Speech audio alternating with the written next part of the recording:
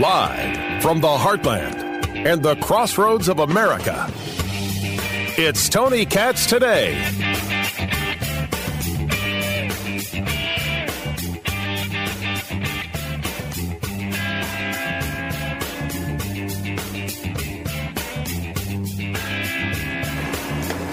Speak louder than words.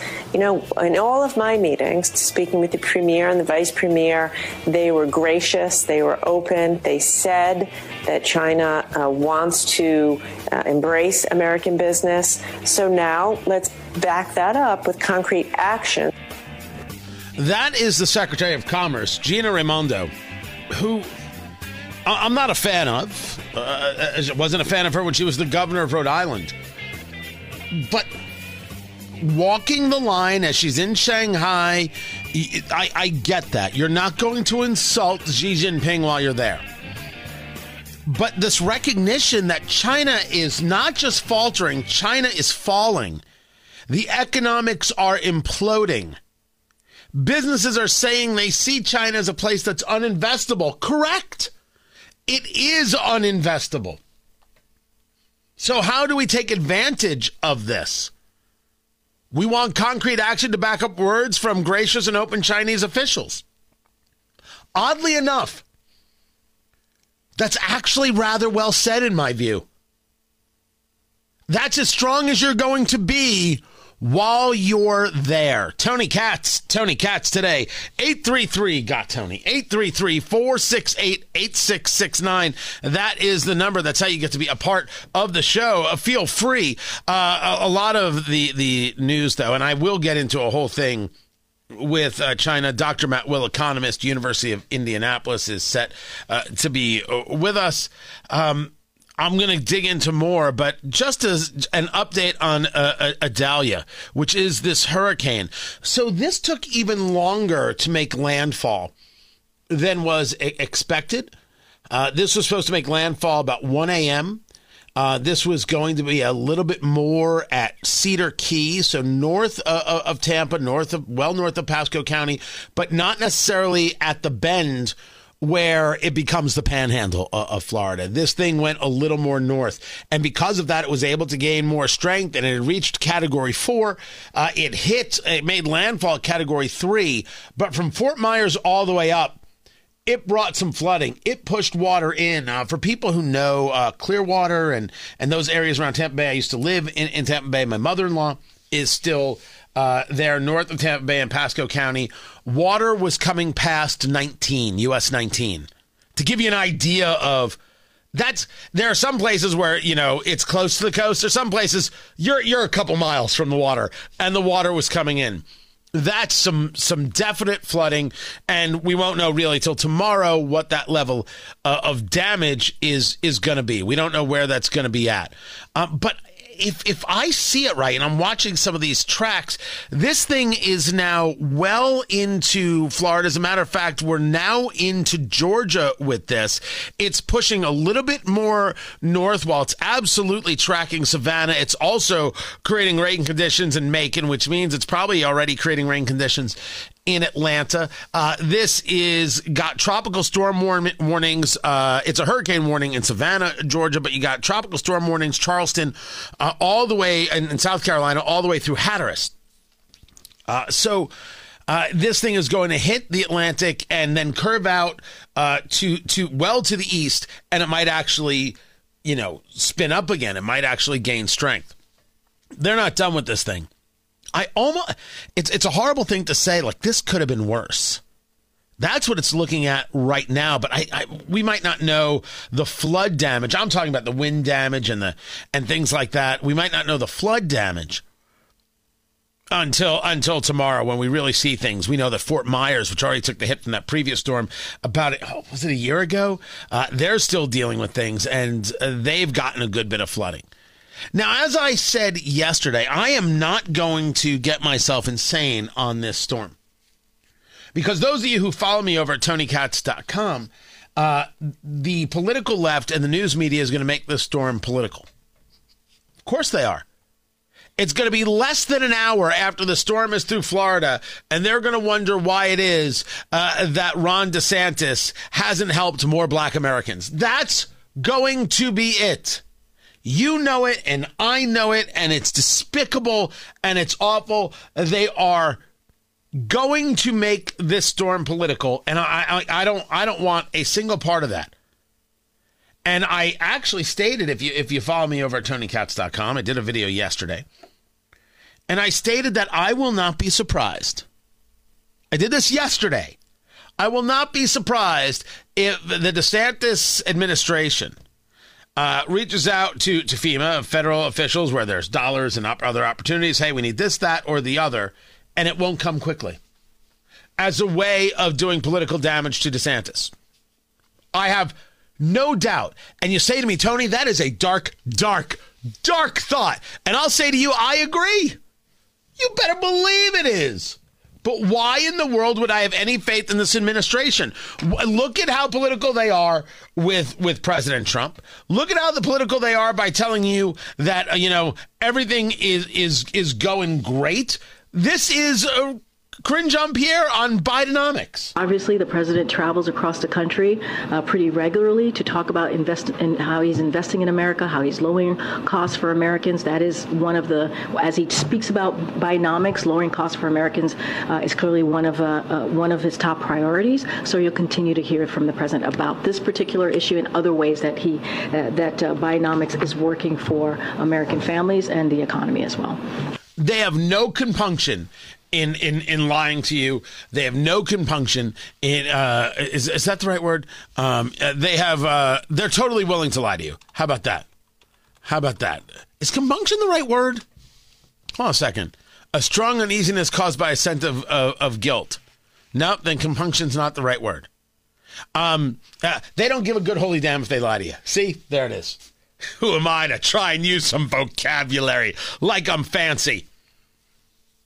Well, when I said that I fear that this is going to be political, that was yesterday. When I said I fear that help won't get to the people of Florida like it needs to because it's political, that was yesterday. This was Marco Rubio on Fox News today.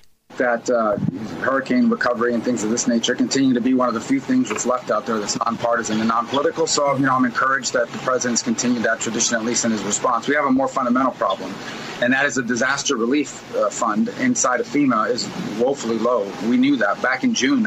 Since June, I've been trying to get money into it, knowing we're going into hurricane season, not knowing we were going to have fires in Maui and so forth.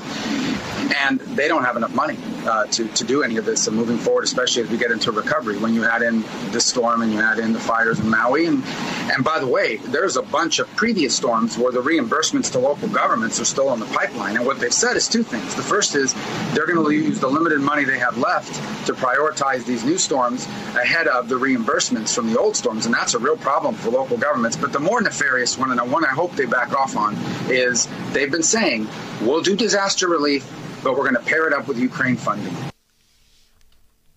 Turns out, I kind of know what I'm saying. Now, admittedly, that is the first I have heard of it. The first I have heard of saying disaster relief gets paired up with Ukraine funding. Maybe that's been a conversation that's been happening. I just didn't notice, didn't hear, focused on other things, what have you. He starts off by saying, encouraged by the president's response that recovery is nonpartisan and hope that continues. But clearly that's not what's continuing. Disaster relief has nothing to do with Ukraine and should have nothing to do with Ukraine. Making sure that Americans are taken care of after a disaster, if we believe that is the role of the federal government to begin with, that still has nothing to do with whether or not we provide bullets to Ukraine to repel the Russian invasion. No one, regardless of political party, could argue against such a thing. But someone who is partisan, someone who is wholly political on every level, who understands and lives by the concept of never let a crisis go to waste. Only that person says, oh, yeah, we should tie these things together. Oh, they're not going to say no to disaster relief. We're going to get what we want. Our conversation regarding Ukraine is an important one. And I know that some people disagree with me, some people agree with me regarding my take. I don't mind paying for bullets. I have a serious issue with paying for economic assistance. And if we're going to give some people retirement funds, I'm out. I won't give them a dime. I will give them bullets. I will not put troops on the ground. I have enough issue with training them in Ukraine or even in Poland. Bullets I'll give. And the people who say, oh, you're just getting America into more wars. Look, Tucker has his point of view and I have mine. And I don't somehow default to Tucker Carlson. I'm not angry with the dude. I just think that in this situation, he's wrong. I think that there is a line and I think that there is a limit regarding what the United States should do. I never favored no-fly zones. Of course, that was an invitation to war with Russia. I don't want it. But the idea that you don't get involved because what you can do is bring Russia to the table and make them more of an ally is childlike. And I'm not saying that that's Tucker Carlson's position, but that is certainly a position of populists and of people on the right. Vivek Ramaswamy is fundamentally wrong in this approach. Wanting to try and have a relationship with Russia is different than the recognition of what it is Russia is after. And you cannot bring Russia to the table and end their alliance with China because that simply isn't how anything works. China needs oil. Russia needs to sell oil. China will buy all the oil. We're done here. We're done. There's nothing else to talk about. When it came to breaking the Soviet Union, we engaged in our own exploration and we pushed aggressively to bring oil prices down around the globe. That way Russia couldn't make money and they were broken in two. That is one of the economic ways we defeated the Soviet Union. The rules have somehow changed. You want to defeat the Soviet Union. I'm sorry, Russia. Doesn't matter. It's Vladimir Putin. He still thinks of it as the Soviet Union. Well, now you can't as effectively utilize the price of oil because China will buy anything. All of it. Build up their own reserves. That relationship is too incestuous. And when the money starts being lent via China, to the extent that it isn't already, to Russia, and Russia can't pay the bill, don't worry. There's a lot of natural resources that Russia can offer. You see this everywhere. Why do you think China invests in South American countries and in African countries? Because they really care? They don't give a good holy damn. It's about buying the country, and when the country can't pay back the debt service, well, don't worry. There are rare earth minerals and other things that the Chinese can get. This is what they're doing. And the world watches, and there really isn't any level of lesson that can be taught to China. You can't really make them stop. You could try. I mean, I don't know what kind of worldwide legislation you think can happen here. You cannot stop Russia and China in terms of their alliance together. What you can do is get Russia out of Ukraine to keep them from being on Poland's doorstep. But yes, you then have the Russia is vassal state conversation, which I would argue already is. Russia is the Chinese vassal state. Thus, there's no ending the relationship, and Vivek was wrong to say that it can be done, breaking the Russia-China alliance. It can't be done. The only way it can be done is by breaking China. And there's a whole conversation about what's going on there. We'll get into it. But no one, even if you were to agree or disagree with me about Ukraine, right? We could sit on the bar stool, drink a bourbon, and have this disagreement about it's a question of philosophy. No one thinks that you should tie Ukrainian aid to disaster relief for Florida or Maui or any place else. No one believes this. No rational person believes this. No decent person believes this.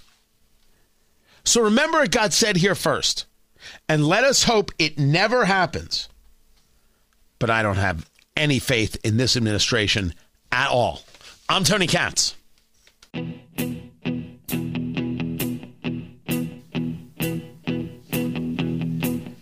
Election interference. No matter what anybody thinks of Trump, what has happened with these trials is election interference. And it doesn't matter what MSNBC or CNN say. It is one of the things that's been a great pleasure. And this election has shown itself to be a little bit different.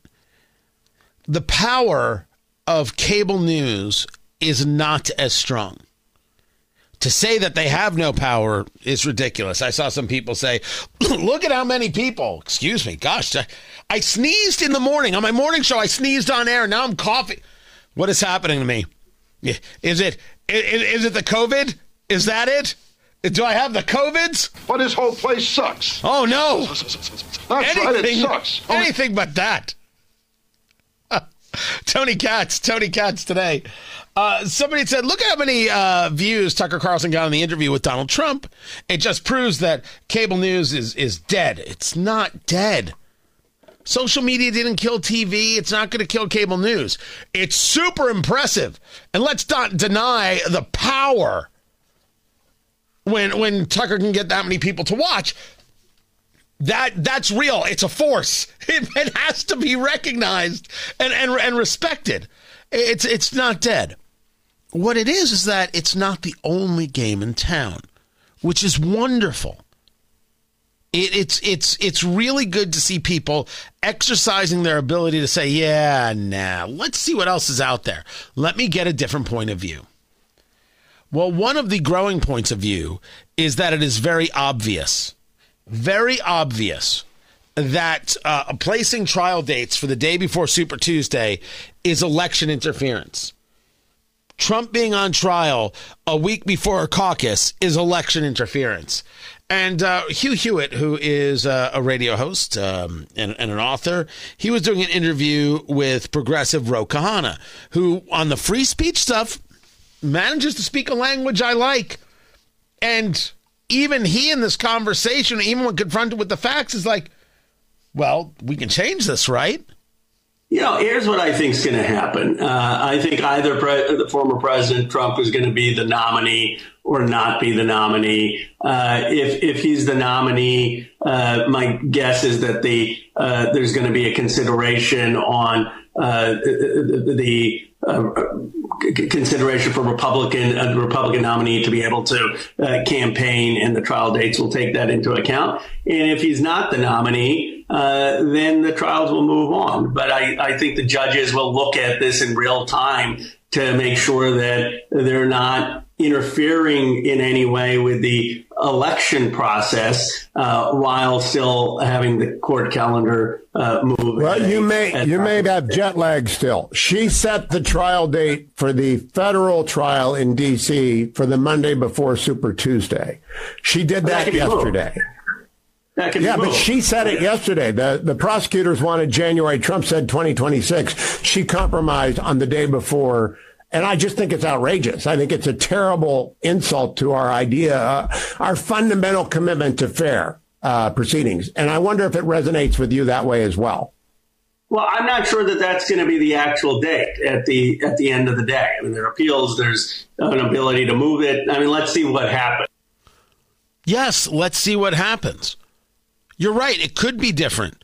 But only because we notice and we are engaged in the importance of this conversation outside of where the cable news outlets are that refuse to address this issue. That's why. Talk radio has never been more important. New media has never been more important. Of course. Of course. They call it justice for Jaden. Can we take a breath, please? This Gadsden flag story, it matters for a whole host of reasons. But let's not get nuts. I'm Tony Katz.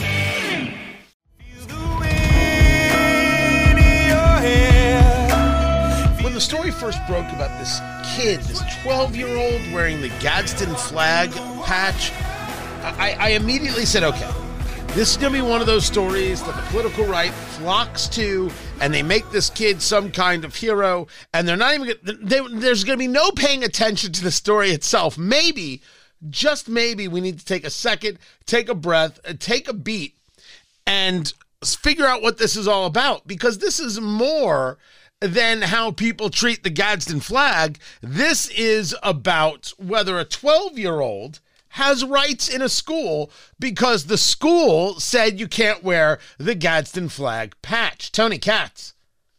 Tony Katz today. Good to be with you. Find everything at TonyKatz.com. We're talking about the yellow background, the rattlesnake. Don't tread on me.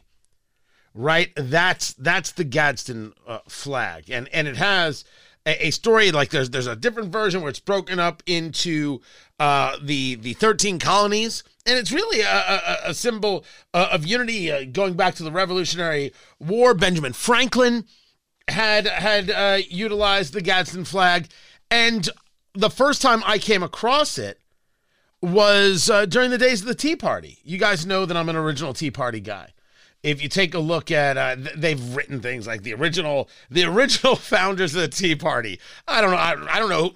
Original founder, that's the guy, that's Rick Santilli from CNBC, who said we need to have a nationwide Tea Party where we're talking about the increased government intervention, the spending, and everything else. He's the guy. He did that thing. But I was there, an original organizer and everything else. And the Tea Party, I wish had success. I gave it my all. I gave it my shot. It didn't have the success. We didn't stop the spending. We weren't able to get serious electoral victories throughout. We didn't have the best candidates.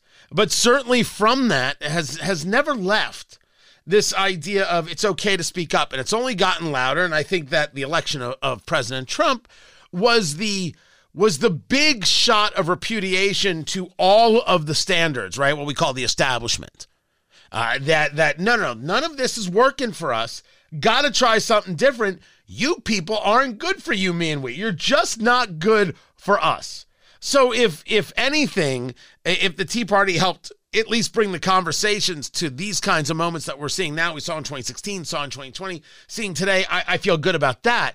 But as a movement in and of itself, no, it didn't do the job. It was a solid attempt, but not perfectly executed.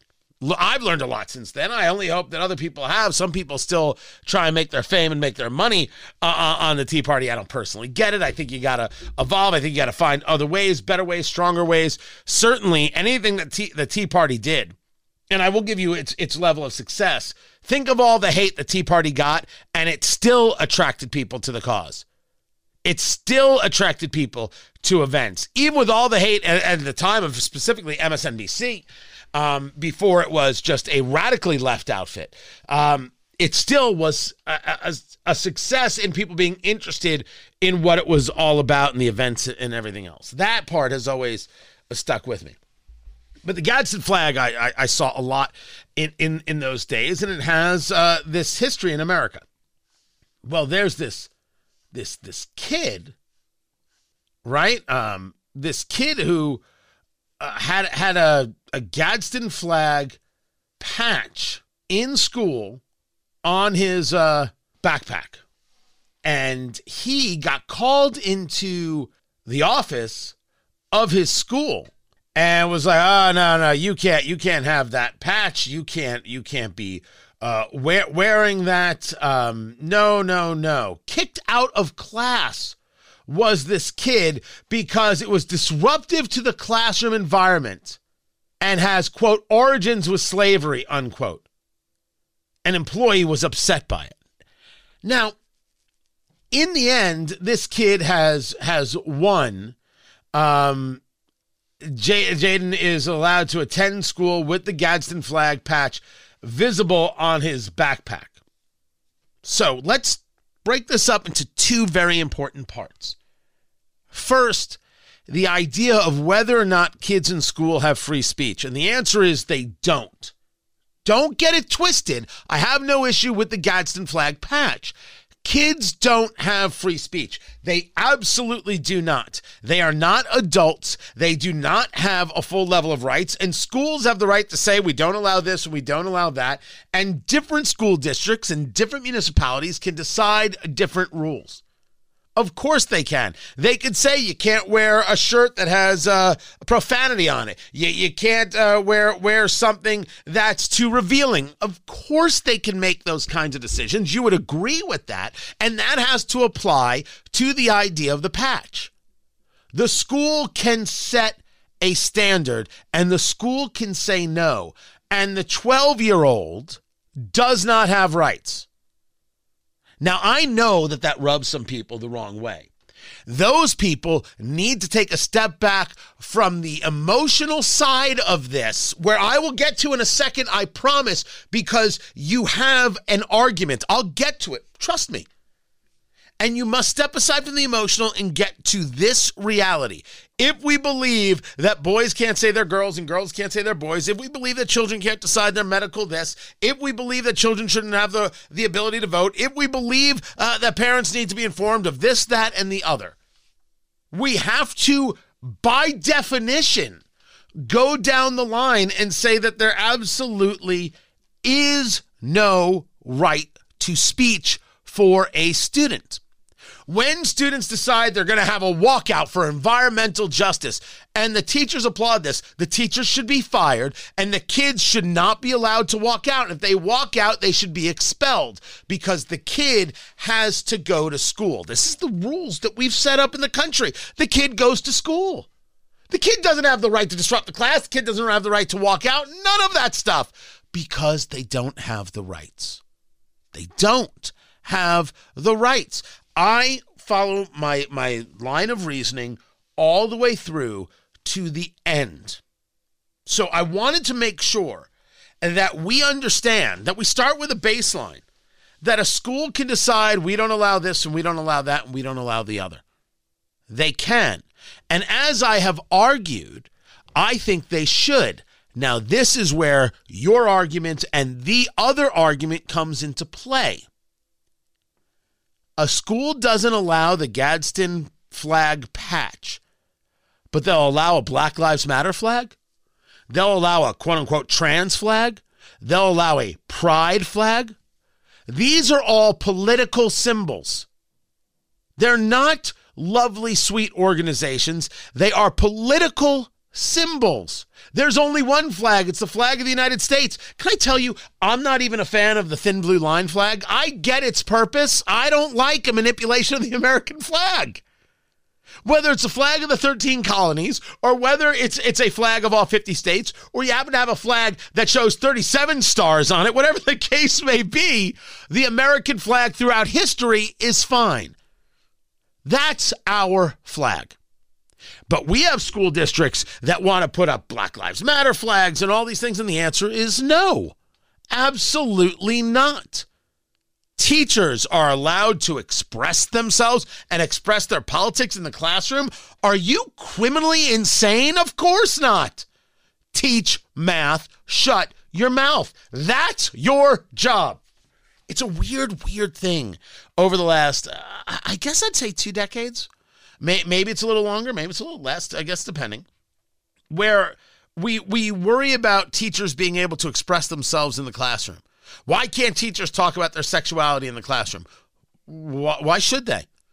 Why should a math teacher be talking about their dating life in a classroom of middle schoolers or high schoolers? Why? That's weird. Why does the teacher think, or anybody else think that the teacher can think that their classroom is this captive audience for their performance art? If they want to go put on a one-man show above the bowling alley in the 32-person theater, go right ahead. But the classroom isn't your personal theater where you get to act out and express yourself and lecture politically to kids who are trapped there. And Black Lives Matter flags and trans flags and pride flags are all political flags. Now, if you tell me a history class has a flag from all the countries across the globe, I'll say to you, okay, they've got flags from every country across the globe. That's fine. It's a history class. We could rationalize that and say that makes perfect sense. The only reason to have the gay pride flag, which is no longer just the rainbow, it's this hodgepodge of things, and there's a chevron in there. I can't figure out how they came to all the colors, but that's about a political movement of progressivism named Marxism, and it has no place in the classroom. And teachers who demand that flag be shown in their classroom should be fired and lose their pensions and lose their teaching licenses, because they're not interested in teaching the subject. They're interested in moving an ideology, and we shouldn't allow that in the classroom. And parents and municipalities and neighborhoods and society should stand up and say, we don't do that. You want to start a club and do that? Oh, we're all about the clubs for sure. There's no problem there. You go start your club. You go start your organization. Makes perfect sense. You're allowed to meet with other like-minded people and have conversations. You're an American. You have that right. In the classroom is different. You have a job to do, and your job does not include sharing your political thoughts with my kid. Keep your political thoughts to your damn self, which is a weird thing for a radio host to say, except I'm paid to do this. This is actually my job.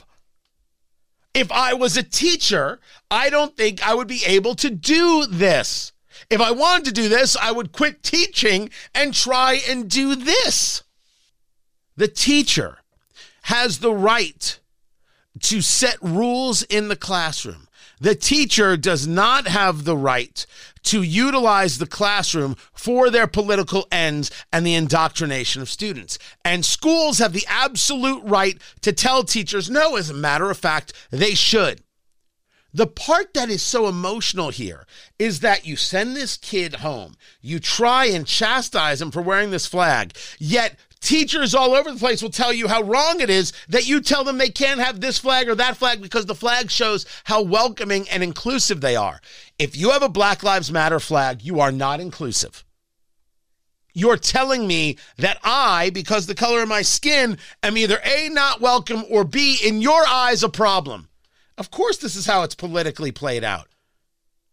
The organization Black Lives Matter is a Marxist organization based in hate that doesn't believe in the nuclear family and believes in its destruction, took millions and millions of dollars from companies desperate to buy their freedom and didn't do a holy damn bit of good for Black Americans. Minneapolis shop owners amongst the many others who never got an ounce of help and only got their businesses destroyed from riots 2020, 2021.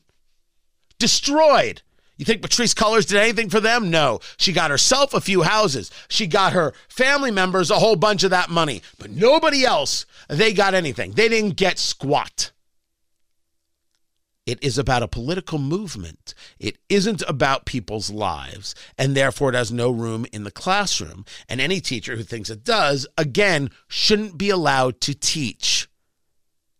The trans flag is about a political movement, and anybody who carries that flag in their classroom is somebody who it would seem obvious, although I couldn't say it to certitude of every teacher, believes that things should be kept from parents. Oh, we won't tell your parent. Oh, no, we'll call you this and we'll do that. You can change here.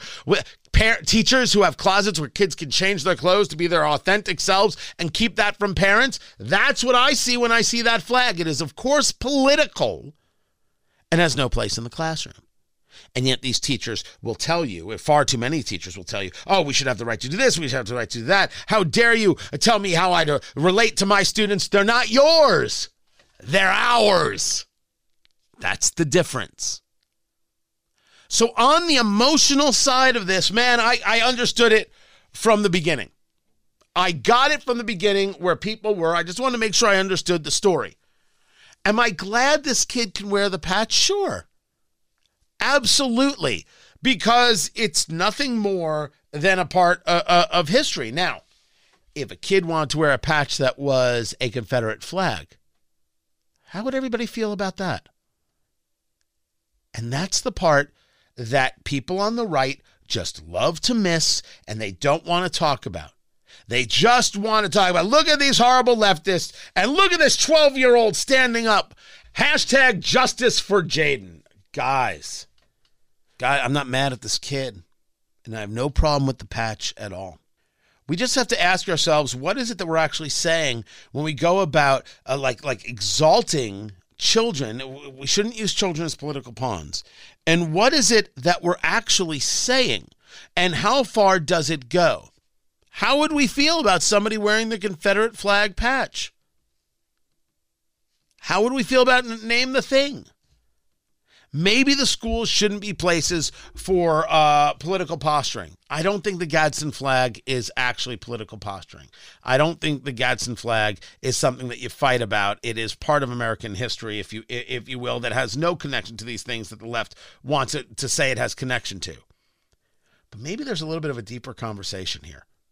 But I'm not going to listen to the left lecture about what isn't acceptable in the classroom when they think that teachers should be able to have all of this kind of propaganda in their classrooms. How about we just get back to teaching? And how about we send our students wanting to learn and not sending them as some kind of political pawn? I'm right, I'm wrong. Let me know, Twitter or Tony at TonyKatz.com. This is Tony Katz Today.